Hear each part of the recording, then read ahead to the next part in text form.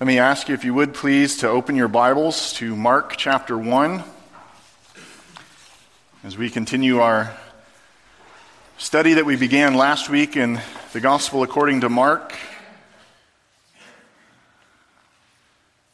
We continue looking at, and we sort of finish up looking at the prologue or the introduction to this Gospel in the first 13 verses of chapter 1, and next week we will look specifically at the resurrection of Jesus Christ. So we'll take a 1-week break, and then we will come to the consummation of his ministry in verses 14 and 15 with the preaching of the gospel.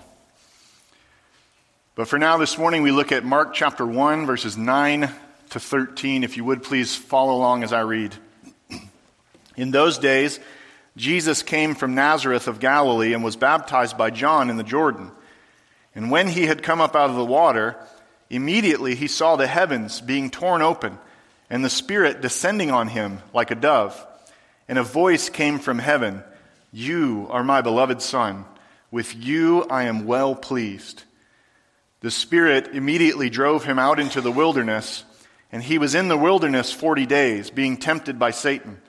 And he was with the wild animals, and the angels were ministering to him. Let's pray together. Father, as we come to your word now, we pray that you would grant us understanding and insight into the rich depth of your word. We pray, Lord, that you would open our eyes to behold wondrous things from your law. And specifically, we ask that you would help us to see the Lord Jesus Christ in all his glory. Help us, O God, to put ourselves into your word and to put your word into our hearts. We ask that we would walk away this morning having an ever-increasing love for Jesus. And we pray, O God, that if anyone here needs it, that they would have a first love with Jesus. That you would open their eyes to the Savior of the world. We believe what you say, that man shall not live by bread alone, but by every word that proceeds from the mouth of God. And so we say, speak, O Lord, for your servants are listening. This we pray in Jesus' name. Amen. It is a reality that we see in various spheres. You think of politics, or you think of the military, or you think even of the church, for instance, that when someone important takes their office, there is a ceremony or an inauguration of some type. There are certain things that need to happen in order for that person to be installed into that office. Mark has presented to us this man named Jesus, who is the Christ, who is the Son of God. That is, he is the promised King of Israel. Mark has explained to us even last week that he is the one who fulfills the gospel of Isaiah, and Mark states very clearly that he is the very Son of God himself. Surely someone with those credentials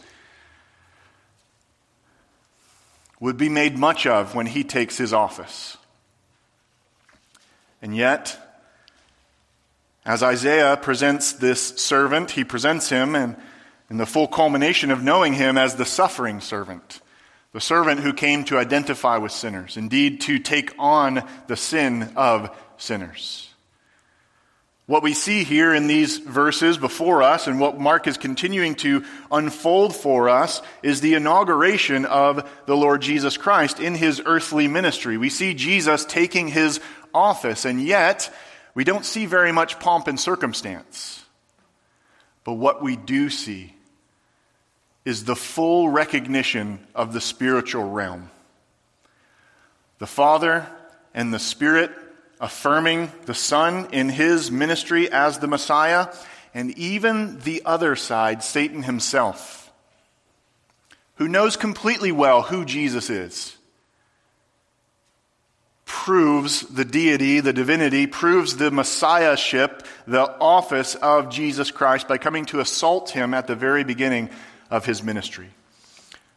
So as we think about then what we are doing here, or what's happening here in Mark's gospel, we see really two necessary precursors to the ministry of Jesus. We'll see that, amongst other things, Jesus fulfills the Father's plan, Jesus identifies himself with sinners, and Jesus endures temptation from the tempter himself, and that is good news. So what are these precursors then? What was it necessary to happen for Jesus to be inaugurated into his office, to take his role as the Messiah, God in the flesh, who really would not be recognized by very many in that role, and would not be recognized rightly in that role until later? Well, first of all, in verses 9 to 11, we see the baptism of Jesus, which is an affirmation from God. The first necessary precursor to the ministry of the Lord Jesus Christ is an affirmation from God. Verses 9 to 11. Mark, of course, in his style, does not include all the details that the other gospel writers include. It's not because Mark didn't know what he was doing. It's not, I don't think, because Mark didn't know the contents of the material, but it's because Mark has a mission to quickly and effectively move us into the ministry of Jesus Christ. And so there are very little details here, but there are very significant and important details here. So we see in these first couple of verses here, verses 9 to 11, an affirmation from God. Verse 9 says, "In those days Jesus came from Nazareth of Galilee and was baptized by John in the Jordan." The scene has cut from this wonderfully glorious event of the baptism of John the Baptist, not the sprinkler. Took you a minute. The scene has cut from this amazing scene where Mark has told us everyone was coming out to be baptized by John. Everyone was coming out to see who this new Elijah was. Everyone was coming to listen to his preaching, and everyone was recognizing that they are indeed a sinner who needed the forgiveness of God for their sins. And so you can picture this massive scene of crowds gathered together, a number that you probably could not count, and then the camera cuts to this lone man walking down the road from his little no-name town of Nazareth, from the place of Galilee, a place that by other Jews was looked down upon, because it was known as Galilee of the Gentiles. It was a place that Israel's invading foreign armies, Assyria specifically, had allowed and in fact encouraged the move-in of Gentiles, the invasion of the Gentile. And so it was a place that was looked down upon, so much so that you remember Nathanael could ask, upon hearing about Jesus' being from Nazareth, could ask, "Can anything good come out of Nazareth?" And yet we'll see that that is exactly the point. And so the camera cuts to this one man who's walking through the wilderness out to this river, the Jordan River, to be baptized by John in the very same way that every other person was baptized by John. And we see that even though this is the Christ, the Son of God, that this is the one who fulfills the gospel of Isaiah, we see that this very one is the one who would identify with sinners. No pomp, no circumstance. You remember how the other Gospels, Mark and Matthew and Luke rather, begin at some point, at least in their Gospels, with the birth of Jesus Christ and the wonderful events that happened there as angels proclaimed him from the heavens and shepherds recognized him and wise men from the east studied the scriptures and read the stars somehow. I have no idea how they did that. And they recognized that the Savior of the world had been born. And yet, what does Mark do? Mark presents the glorious Lord Jesus Christ, and then he shifts to John and John's ministry being all about testifying to the one who was mightier than he, who would come after him, who would baptize not with water, but would baptize with the Holy Spirit. And then he cuts immediately to Jesus. Not Jesus performing any miracles. Not Jesus' preaching just yet. But Jesus coming from Nazareth of Galilee in order to be baptized by John in the Jordan.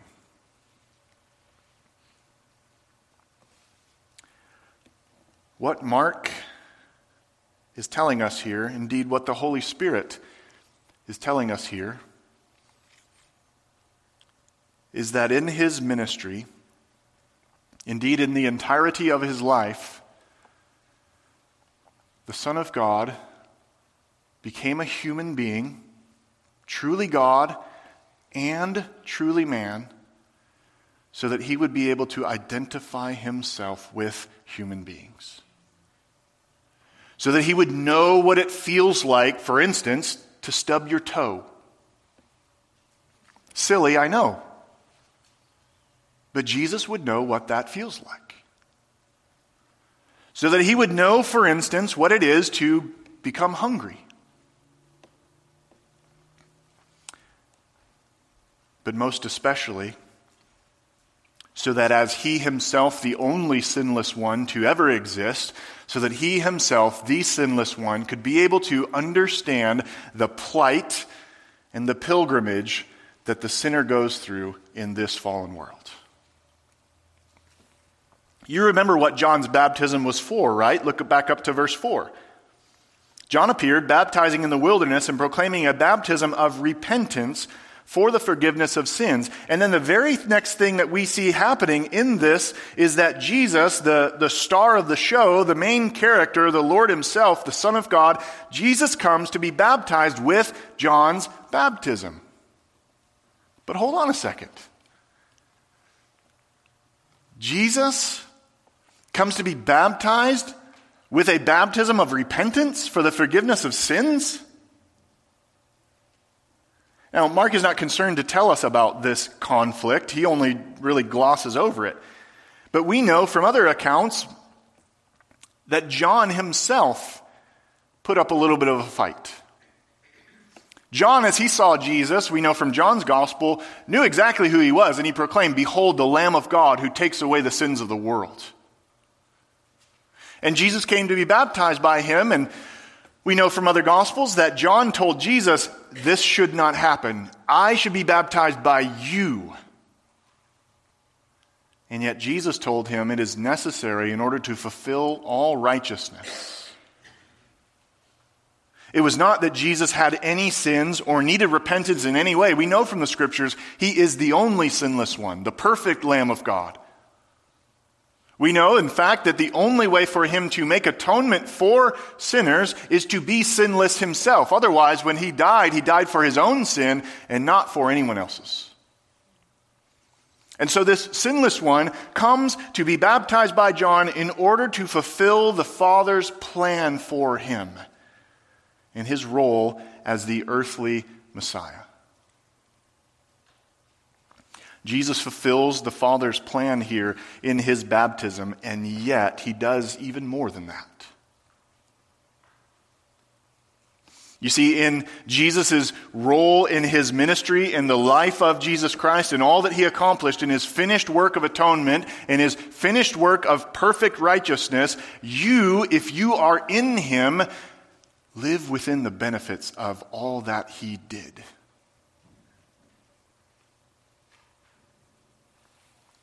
What is Jesus doing here?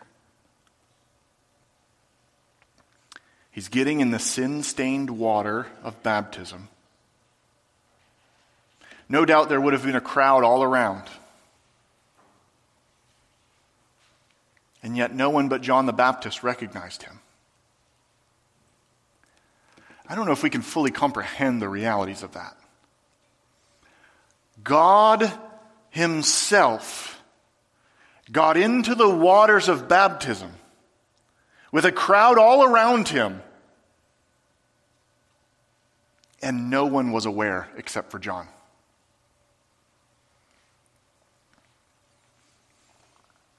Normally, in an inauguration, there's a lot of pomp and circumstance, as I just mentioned. You think of the presidential inauguration, for instance. In order for a United States president to take their office, it's necessary, according to the Constitution, for them to take the oath of office, and then they are sworn in, and then they take office. It's an event that is televised globally, is attended quite faithfully, it's made a big deal of, right? And yet the one who is infinitely greater than all the United States presidents combined together comes in order to be inaugurated, and no one recognizes it.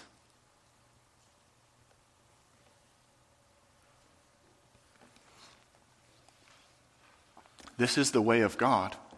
This is the surprising, perhaps even shocking way of God. What does the testimony of the Scripture continually tell us?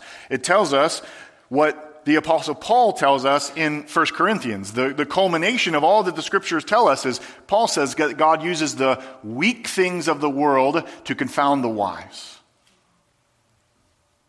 That God works in ways that you would not expect, because you would expect that Him, being God, would do something wonderfully amazing, like part the Red Sea, which of course He has done and can do anytime He wants. But the normal, in and out, day to day, that way that God works is in the regular, mundane activities of life. Which is really good news for regular, mundane people, isn't it? So Jesus comes and He is baptized in order to identify with sinners. He does not need this baptism, but He comes in order to identify with sinners and to fulfill His Father's plan. And this is not Christian baptism. This is the baptism of John. But isn't that the significance of Christian baptism? Why is it necessary that a person who says, "I'm a Christian," then be baptized as soon as possible?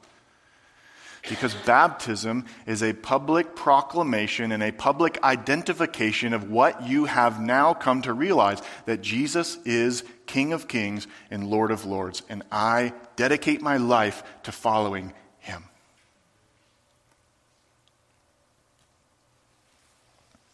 And so the Son of God, in all His glory, comes to be baptized, and no one even recognizes it. My neighbor was telling me a story yesterday. It was a somewhat gross story. He was telling me about a septic issue that he had years ago. The septic, you know how those work around here, was failing, and it was beginning to back up. You know what happens when that happens. It backs up. The septic, or the water and everything else in the water from your house goes out into your septic tank, right? But when it backs up, then that means that what's in the septic tank comes back up. And so they were in this serious problem that was going to cost them, at least at the first quote, about $30,000. And he just said, we couldn't pay that. So he and his father-in-law put on waders, basically, with long gloves, went out to the leach field, which was the main problem, and started to dig. And he said, we slopped around out there for a long time, and it was the most disgusting thing I have ever endured in my life. Now imagine if you were in that position. Hopefully you never are. But imagine if you were in that position and all of a sudden, out of nowhere, the President of the United States of America comes up, your favorite one. We'll just go with that. Your favorite president. Play it safe.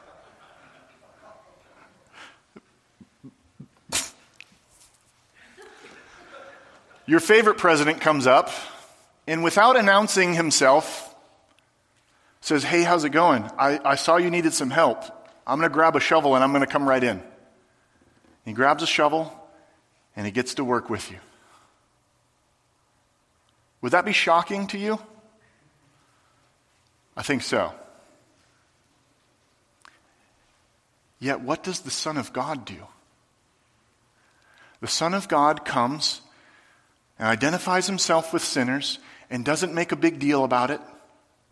Says this is necessary to fulfill all righteousness. And even before the cross, which was the most significant moment of His identification with sinners, identifies with sinners in His baptism. this really ought to leave us scratching our heads. And so Jesus comes, he fulfills the Father's plan, he identifies himself with sinners. And then in verses 10 to 11, we see three signs that confirm his identity. He's come to be baptized, and now some amazing, miraculous things happen, things that Israel knew to be looking for, things that in their non-biblical literature were actually foretold, things that prove that he is the Messiah. And yet you'll notice as these things unfold, Mark makes it clear Jesus was the one who noticed them. Verse 10, and when he came up out of the water, immediately he saw the heavens being torn open. There's sign number one. And I would point out to you again, who is it that saw the heavens being torn open? Jesus did.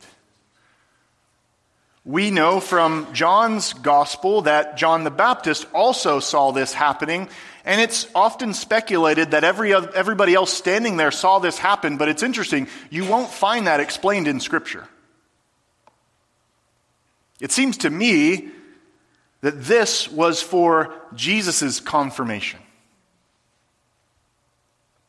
Jesus still has two natures, a divine nature and a human nature. It's called the hypostatic union, the fusing of those natures together. We often think of Jesus fulfilling his ministry in his deity, in his divinity, as God. And we're not wrong about that, but there is very much a real presence, a real fact, a real truth about Jesus fulfilling his ministry in his humanity. So that I'm not sure I'm confident enough to say he needed this affirmation, but it certainly would have warmed his heart.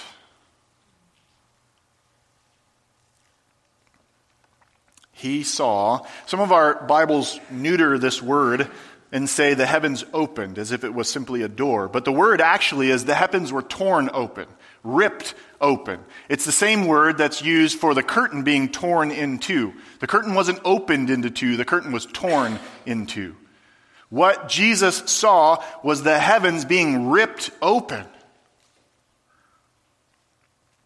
Which is a reminiscent of Isaiah 64 verse 1, which says, "Oh, that you would rend the heavens and come down, that the mountains might quake at your presence." And what Mark is saying as he follows along Isaiah's prophecy and indeed Isaiah's gospel, what Mark is saying is that this one, Jesus, is the one who tears the heavens open and comes down to earth. He sees the heavens being torn open. And then secondly, the second sign that he saw was the Spirit descending on him like a dove. Literally, the Greek says the Spirit descending into him like a dove. According to Acts chapter 10, verse 38, the Apostle Peter says that this is the anointing of Jesus with the Holy Spirit.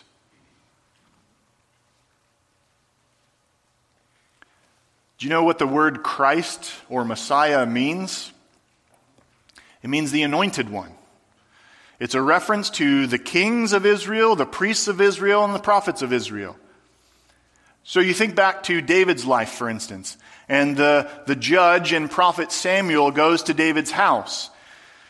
And he looks over all of David's brothers as he is assigned to pick the next king of Israel. God says, "I'll show you which one it is. I'll make it clear to you." And he looks him over and God says, "It's none of these." And so Jesse, the father of David, says, "Well, I do have one more son, but, he's just out with the sheep." And so Samuel says, "Call him here." And as soon as he sees him, God says, "This is the one." And Samuel then anoints him with oil, which made, in that sense, David a Messiah. Not the Messiah, of course, but an anointed one, which is what the kings of Israel were called, anointed ones. But let me ask you, throughout the entirety of Jesus' life, do we ever see him anointed with oil? You see him anointed with perfume and perhaps good smelling oils later on before his death to prepare him for that. But you don't see him anointed with oil the way that the king of Israel was anointed with oil. But what you do see is the Holy Spirit of God anointing him as the Messiah. Capital M. This is that moment when the Holy Spirit affirmed, this is the Son of God. And so in Jesus' baptism, we have all three members of the Trinity highly involved, affirming the Son in his role. This is, of course, the descending upon him or into him like a dove of the Holy Spirit. This is a fulfillment of prophecy. We read earlier Isaiah 42. Verse 1 says, I have put my Spirit upon him. And Jesus himself in Luke's Gospel and Matthew's Gospel will pick up the scroll and read from Isaiah 61 and then put it back down and tell the people, today this prophecy is fulfilled in your hearing. What was he talking about? Let me read it for you. The Spirit of the Lord God is upon me, because the Lord has anointed me to bring good news to the poor. He has sent me to bind up the brokenhearted, to proclaim liberty to the captives, and the opening of the prison to those who are bound, to proclaim the year of the Lord's favor and the day of vengeance of our God, to comfort all who mourn, to grant those who mourn in Zion, to give them a beautiful headdress instead of ashes, the oil of gladness instead of mourning, the garment of praise instead of a faint spirit, that they may be called oaks of righteousness, the planting of the Lord, that he may be glorified. This was not just something cool that happened to Jesus, although it was. But this is the very affirmation of God himself. And it's capped off then with the third sign in verse 11. Jesus sees the heavens torn open. Jesus sees the Spirit descending on him like a dove. And in verse 11, Jesus hears something. It says, and a voice came from heaven, the very heavens that were torn open. A voice came from heaven, and the voice said this, you are my beloved Son. With you I am well pleased.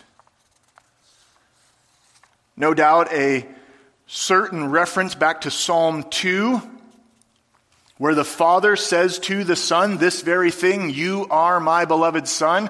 And Psalm 2 makes clear that it's this Son who is seated on God's throne in opposition to the world's, the nations raging. God laughs and he sets his Son on the throne. God is saying, this is the very one whom I have set on my throne.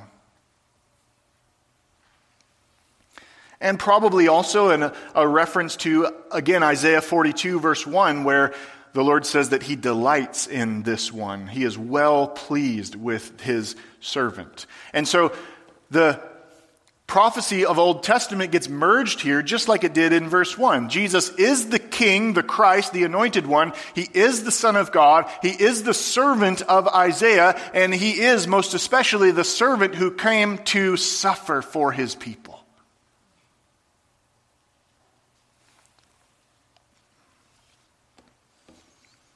All of this was necessary for the ministry of the Lord Jesus Christ. It was necessary that he see the heavens torn open.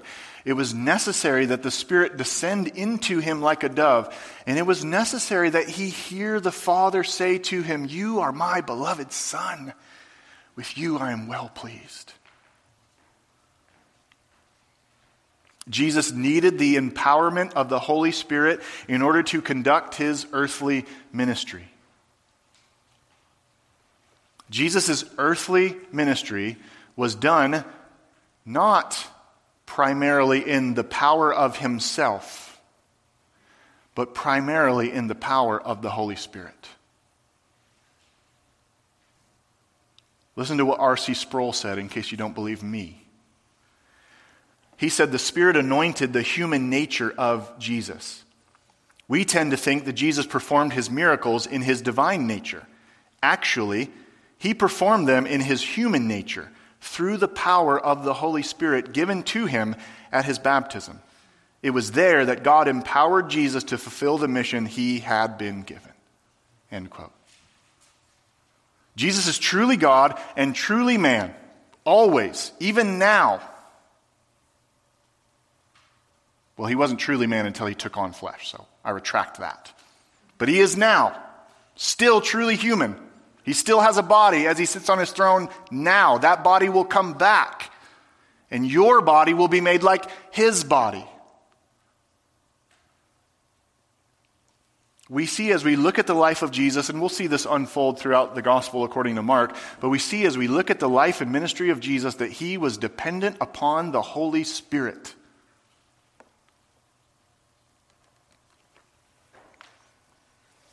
I think there's a couple of implications there for us.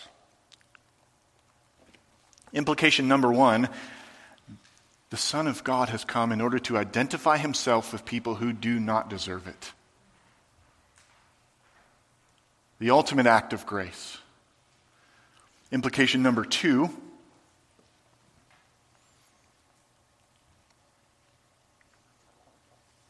Jesus himself makes it very clear that it was not only necessary that he go, but it was actually better that he go, so that the Spirit might come. Jesus himself told his disciples in the upper room that actually they would do greater things than he did by the power of the Spirit.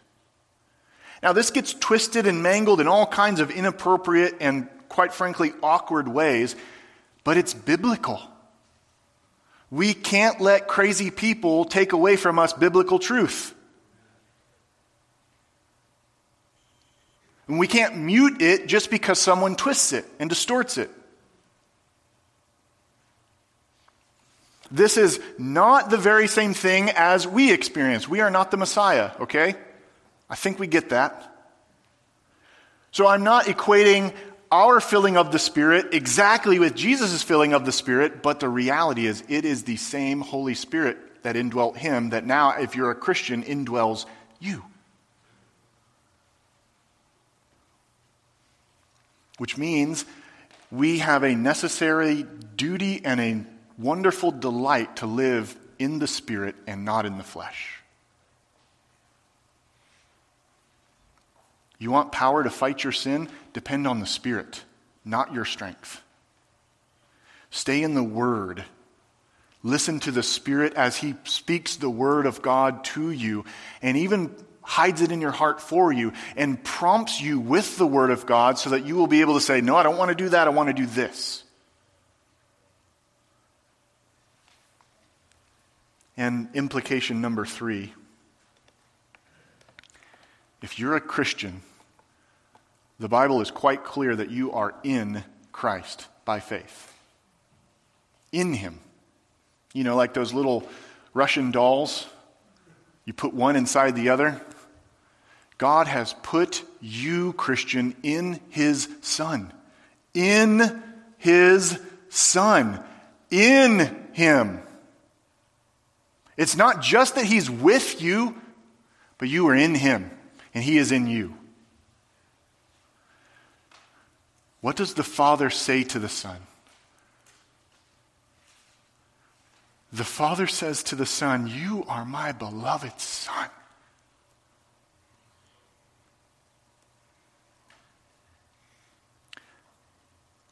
Do you think God said that in a cold, dry, dead way? Here we see the pinnacle of the affection of the Trinity at work and made quite clear to us. The Father says to the Son, you are my Son, the one whom I love. So then, implication number three, if you are in the Son, then the very love of the Father that rests on the Son now rests on you. On you. So that it's as if the Father says to you, you're my sons and you're my daughters. I'm pleased with you. Yeah, but Lord, don't you know what we do? You know the thoughts that I just had, Lord. You know the things that I just said, Lord.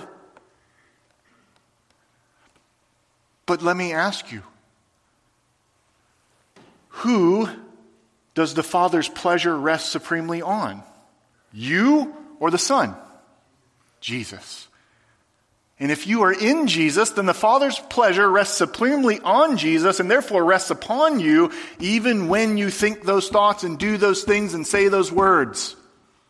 The Father does not kick you out, nor does the Son, but they hold to you tightly so that you always all are eternally in the love of the triune God. But I'm such a wicked person. Yes, you are, but Jesus is not. And that's the point, isn't it? Is this about us in any way? No. And yet it's for us. And we live in the rich love that the Father has for the Son. That's the key to sanctification. That's the key to fighting your sin. That's the key to evangelism. That's the key to the Christian life. What does Paul pray for the Ephesians? I pray that you would know the height and depth and breadth of the love of God in Christ. To know the unknowable love of God in Christ. Yeah, but I'm not worthy of it. You're right. But Jesus is.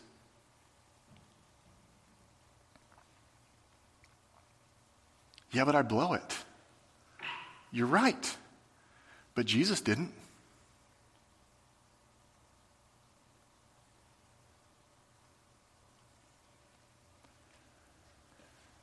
The fear of the Lord has a right and proper place in the Christian life. Let's not get imbalanced here. But let's not get imbalanced when we come to understand the love of God in Christ.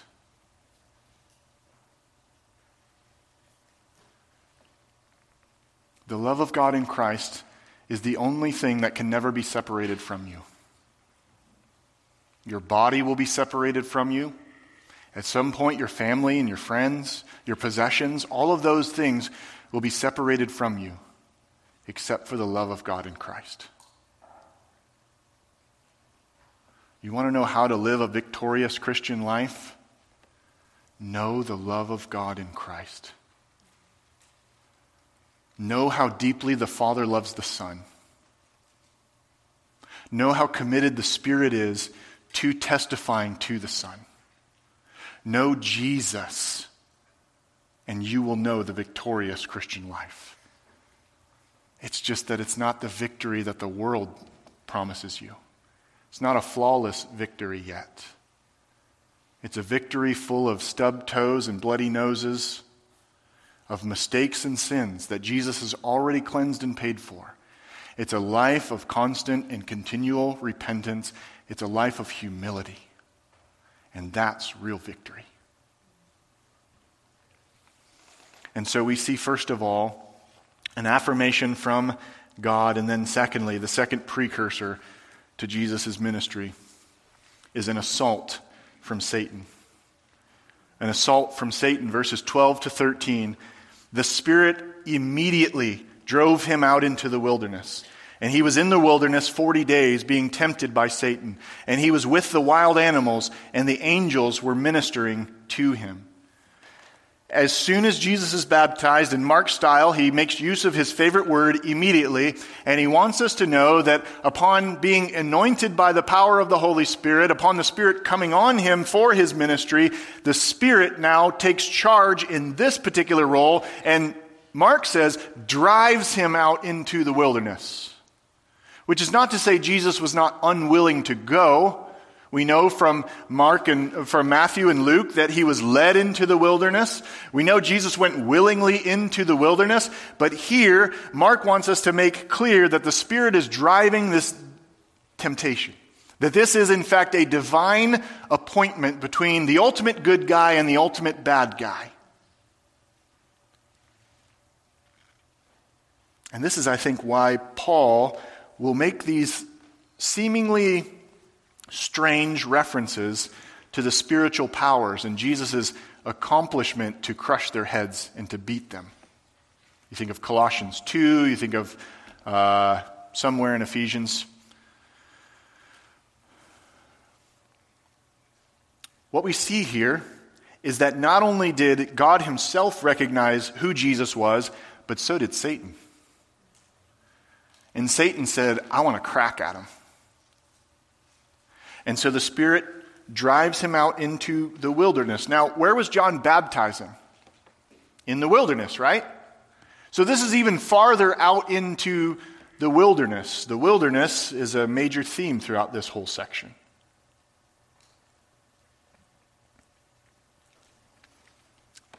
The only other group that was called my son from God was the nation of Israel in Exodus chapter 4. Mark doesn't tell us how many days Jesus was tempted, but we know from other Gospels it was 40 days. The Gospel writers are telling us here that what Israel failed to do, and indeed what Adam failed to do, Jesus came to succeed in doing. So the Spirit drives him out into the wilderness, even farther out into the wilderness, a place where he was alone. And we know that he was out there for 40 days, and we know that he was fasting for 40 days. You ever tried to not eat for 40 days? I wouldn't recommend it. You ever tried to not eat for like one meal? Even that's hard. I mean, I'll just keep it real. Jesus was out there, truly God and truly man, and his human nature, having not eaten for 40 days, having been out in the middle of the wilderness, sleeping in the dirt, would have been tired, right? Overwhelmingly exhausted. And what does Satan come to do to him? He comes to tempt him, or to test him. Elsewhere, Satan is not just called Satan, but he's called the tempter. It's his primary duty to be the tempter, to tempt people. And here he comes to tempt the ultimate man, the last Adam, as Paul tells us, the Lord Jesus Christ. He was in the wilderness 40 days, and he was being tempted by Satan. Mark doesn't even tell us the end result of that. He doesn't tell us the specifics of that. Matthew tells us about 3 such temptations that were specifically designed for Jesus, the man, to depend upon Jesus' divinity or the Son's divinity, all of which Jesus fought back with the Word of God and simply refused to violate the Father's plan. But Mark doesn't tell us that he won, except that the gospel keeps going, which seems to imply quite clearly that Jesus won. He simply tells us that he was being tempted by him.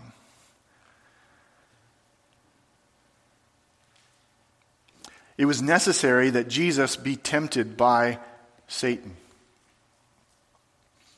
because every other human being that has ever lived up until this point, and even after this point, has fallen to temptation. You think about Israel's wandering in the wilderness. They were the ones that were called my son from God, and yet they blew it so badly, God said, you know what? You're going to wander around in circles in this wilderness for 40 years, until every single one of you dies except for Joshua and Caleb, and I'm just going to restart with a new group of you.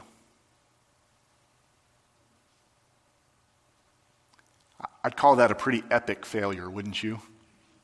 God's firstborn son, he calls them in Exodus 4, Israel failed.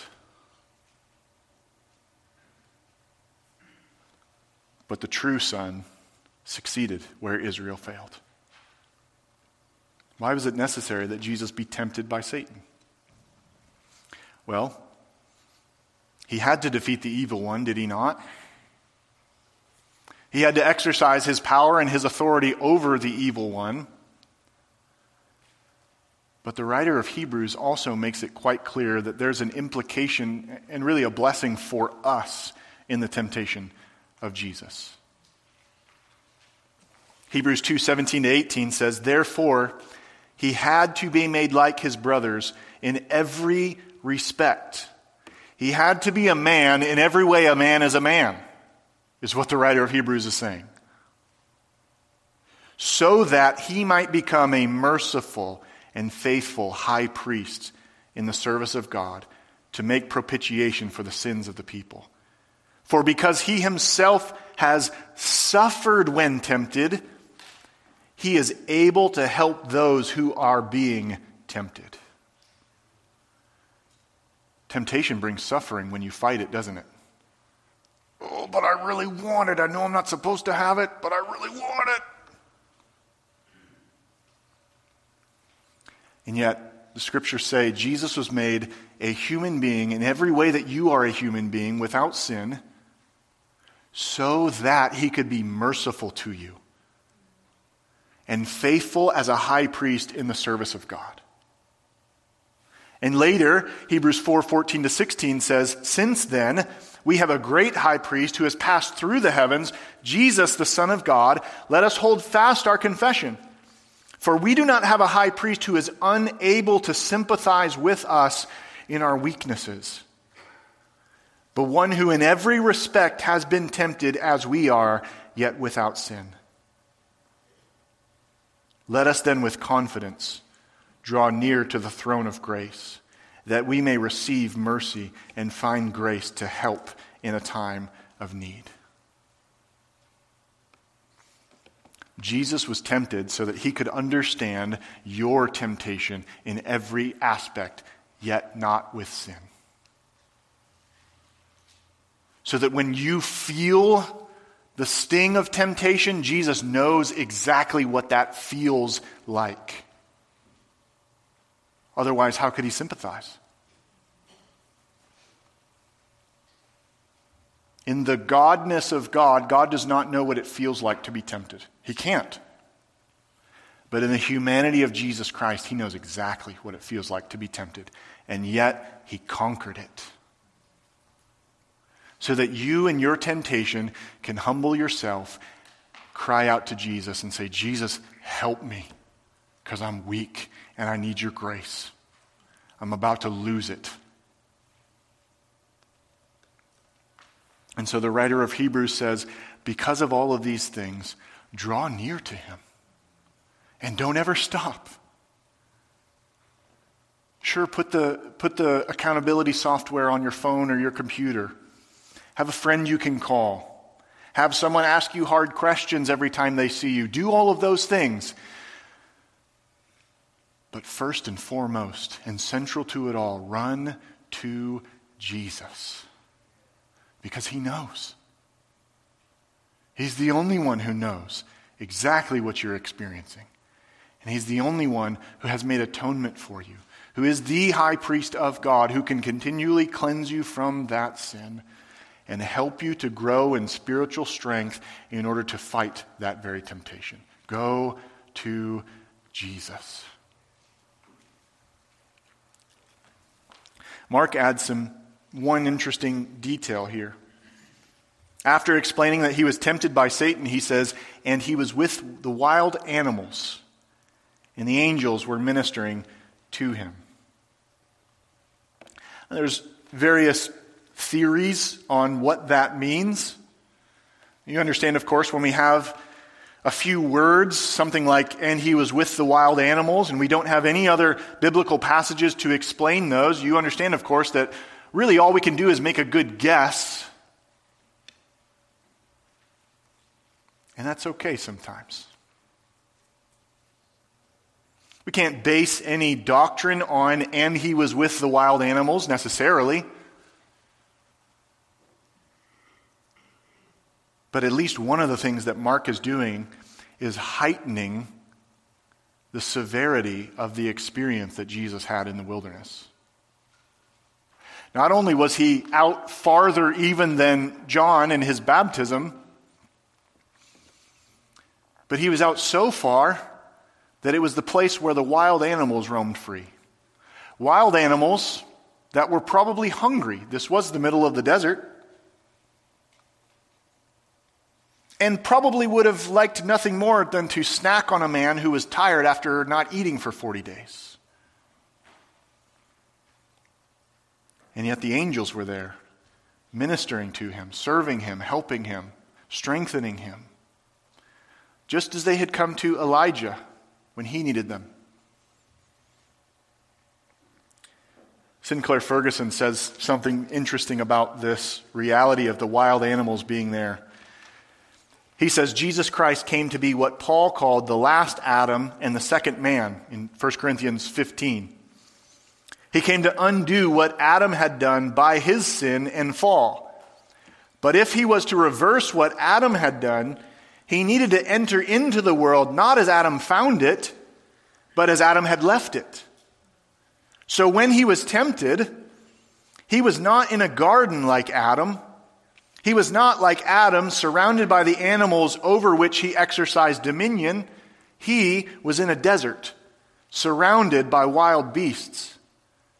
It was in a fallen, broken, sinful, disintegrating world that Jesus faced temptation and the power of darkness in order to win for his people a way back to the tree of life.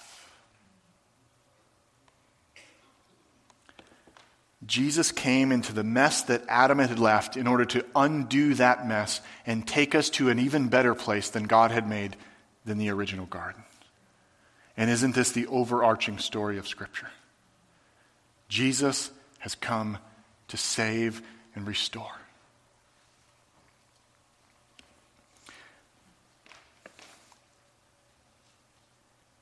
So we see then, in the inauguration of Jesus' office into his role of Messiah as his earthly ministry was about to unfold, we see it was recognized by God, it was recognized by Satan, but it went almost entirely unrecognized by humanity, who is constantly tempted to look to the one who has the most power, the most money, the biggest voice. And yet Jesus came, who would not crush a bruised reed, who would not quench the smoldering stick. The all-powerful Son of God came in the form of a servant. And he got down into the mess that your septic tank has caused. And he said, "Here, I'm here to help. I'm going to get you out of this. Follow me." Jesus fulfilled all that the Father had ordained for him. Jesus identified with sinners as the one who would come to save them.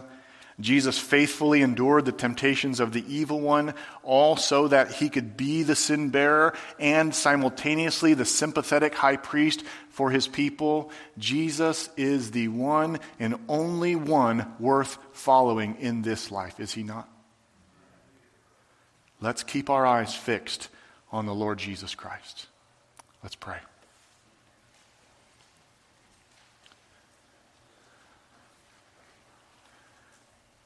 Jesus,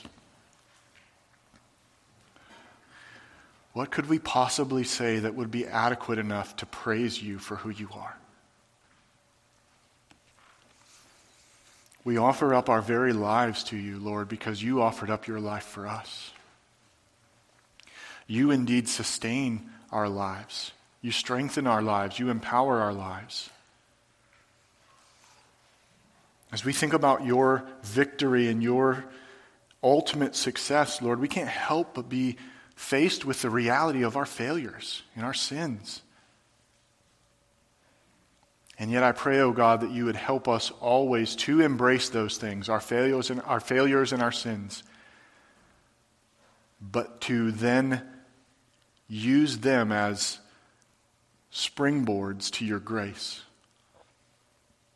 That we would never imbalance the good news of Jesus Christ. That we would fully embrace the bad news of our own fallenness. But that bad news would just make the good news so much better. Reveal to ourselves your wonderful beauty and glory. Put put a love in our hearts so deep and profound that it shapes every being, every fiber of our being, Lord. That it shapes the way we speak and live and act and think, the way we gather for worship, the way we scatter to live faithfully as those who offer up continual sacrifices of worship to you. You and you alone are the glorious one. And in you, Lord Jesus, we see God. We thank you and we praise you. It's in your name we pray. Amen.